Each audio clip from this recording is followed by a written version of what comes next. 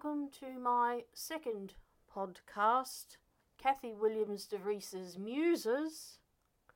I'm your host, Kathy Williams de Vries, and I'm going to begin a series on Renaissance Diminutions. Okay, let me translate. What does Renaissance mean in terms of music and society?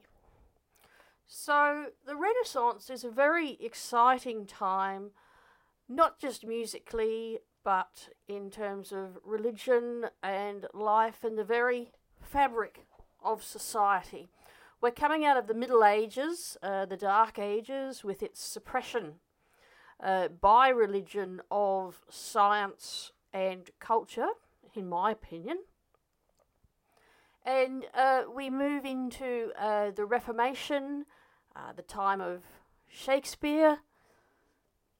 Lots of interesting, exciting scientific discoveries and advances, and of course, music, which was either folk music or only allowed by the church in the form of Gregorian chant, and very boring. And along comes the Renaissance, and suddenly we have something called polyphony, where instead of playing all together, everyone is playing stuff that is completely different.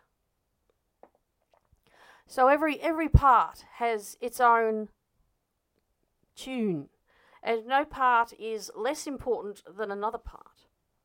Now, I'm assuming that you've already sort of aware of Renaissance music. What I want to delve in deeply is certain aspects of Renaissance music, and that is the diminution. Now, what does diminution mean? What do I mean by diminution? What will this series be when I talk about diminution? Okay, so what I'm referring to is an article, is actually a chapter of a book, starting at page 188. It's called The Renaissance Flute by Kate Clark and Amanda Markwick, published by Oxford University Press. But in chapter 15, they go into Renaissance ornamentation. So the abstract, so they're presenting in original sources several practical suggestions about what constitutes good diminutions, how to get started making your own diminutions. And so what on earth is a diminution? Well, a diminution is a form of ornamentation or embellishment. So, as this article says, that each generation takes up much of the music of the preceding generations, but each generation wants to make the music of previous generations their own. And how do they do that? By modifying the pieces according to their own taste. So, in the Renaissance, adding embellishments to existing music was a way that musicians of the time, and have been used up until the late classical period, to enliven and give fresh expression to already existing compositions. So, and also adapting pieces for different instrumentation. What I mean by that is perhaps a piece was originally a vocal piece for, say, 4 or 5 voices, and you could adapt that to any instrumentation you like. And my group, the Monteverdi Ensemble, is a prime example of that, in that we take vocal pieces, and we have anything from 2 recorders, Renaissance flute, violin, cornetto, sackbut, and dulcian to fill out the parts. I mean, it's vocal. There's no set instrumentation, and often in the Renaissance period there was no set instrumentation. Even in Bach's time, his 4-part Art of Fugue had no instrumentation set at all. So just about any set of instruments can play it or even sing it if they wanted to. I've recorded it on recorder, and I think I will do a series of podcasts on Bach's Art of Fugue, examining it in depth. So what I mean by diminution is that adding embellishments was one technique that Renaissance musicians used to make the pieces their own. So, for example, 4-part voice could be adapted for single voice and instrument and accompanied on a lute. Or you could even add an extra voice and even create an entirely new composition around some part of a pre-existing one. And that's what we're going to discuss over the next few episodes. So throughout the Renaissance period, we see many examples of all these processes. So adding virtuosic ornaments called diminutions was a very popular way and a very effective way of transforming, say, a simple motet into something very exciting in the 16th and 17th centuries. So diminution was the name given to melodic figures that composers, players and singers made up in order to embellish a musical phrase. So the name diminution or division reflected the fact that many of the long notes in the original melody could be divided up into smaller ones. So let me show you. This is a melody by Jacques Arcadelt called O Felici Occhi Miei. So let me play you the original melody.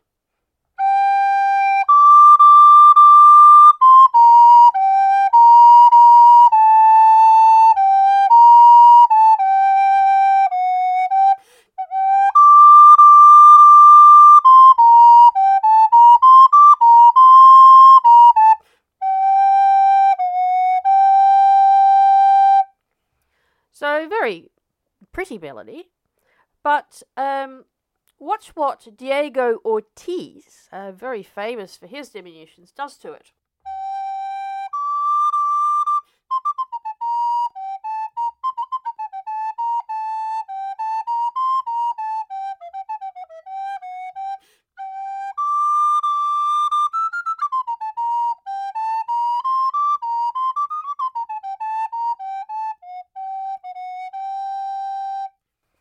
So what he's done is, here's the first phrase originally.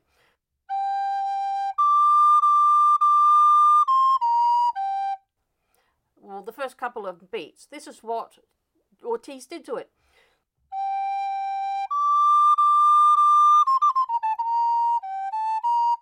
So already he's added in notes. And the next line gets even more interesting.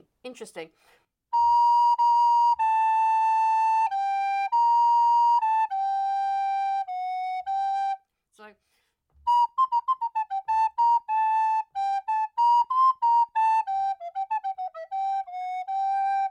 already made it so much more interesting. Now, making up divisions was at least as much an improvised performer's practice, so performers did it either on the spot or they worked it out beforehand, as it was a compositional device. So at a time when printed books, because the printing press only did come in the Renaissance period, so at a time when printed books of music were scarce and musicians learned pretty much by ear, it would have been quite natural for musicians of the time to rework pieces they had heard according to how you wanted to hear it, to your own taste. And pop and jazz musicians do this all the time. But as the music printing industry grew, numbers of prominent players and composers took advantage of this to write books about how to compose and play diminutions. So these books were written for the benefit of those who played music for leisure, but also wanted to acquire the skills that the professionals employed. So private music making was a highly cultivated art among the nobility, and if they could afford the books, well, they sold like hotcakes. So several of the instruction books have been reprinted in modern editions, and the rules are very helpful in getting started. So let me play you how what different composers would do with a simple melody.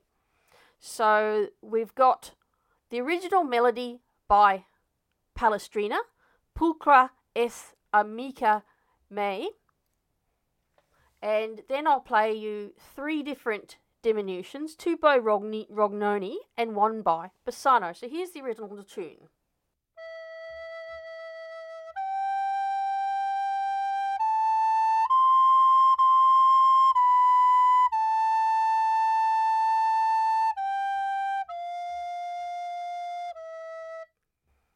Now, let's hear by Bassano.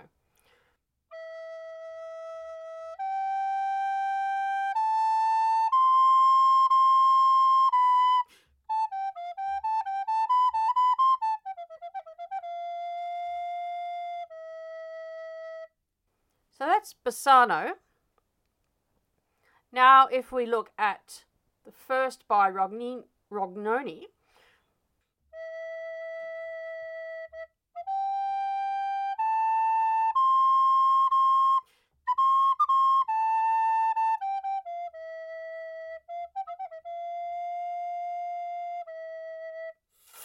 and now hear another set of diminutions.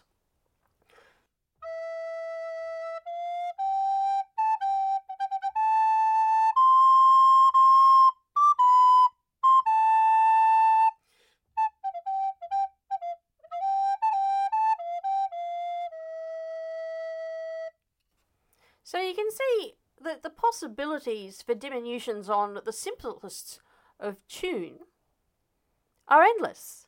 But the new embellished version should allow the original unadorned one to remain recognisable and present throughout. So they should reflect the emotion and mood or affect expressed in the original composition, and shouldn't substitute any new emotional content for old.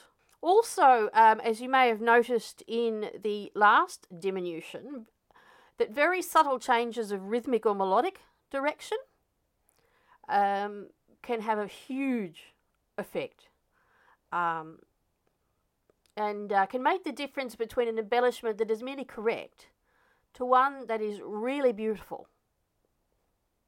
And I think an elegant rhythm is actually an aspect of writing and playing diminutions that's underappreciated.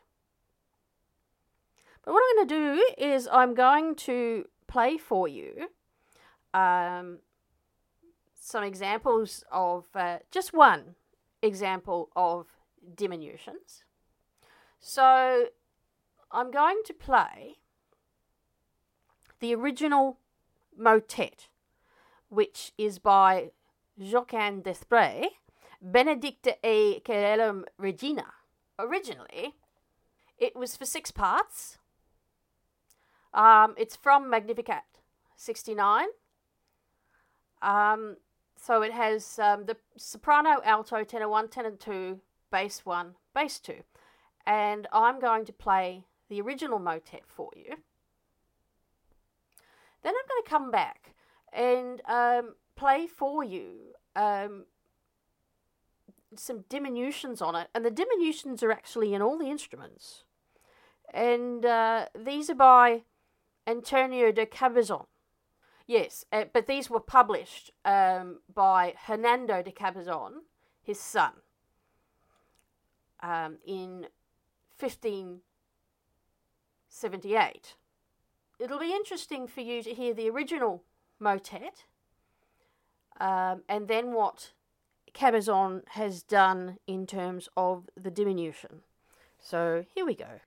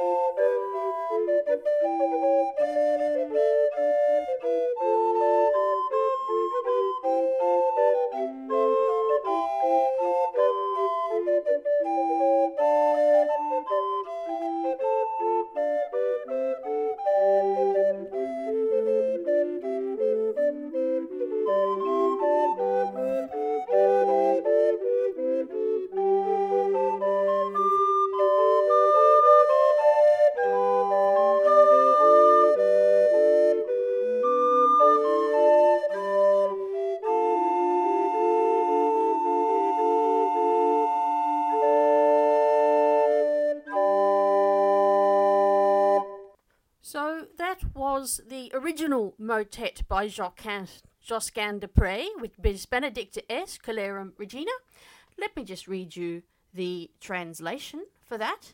It's "Blessed you are, Queen of Heaven, and ruler of the whole world, and medicine for the sick.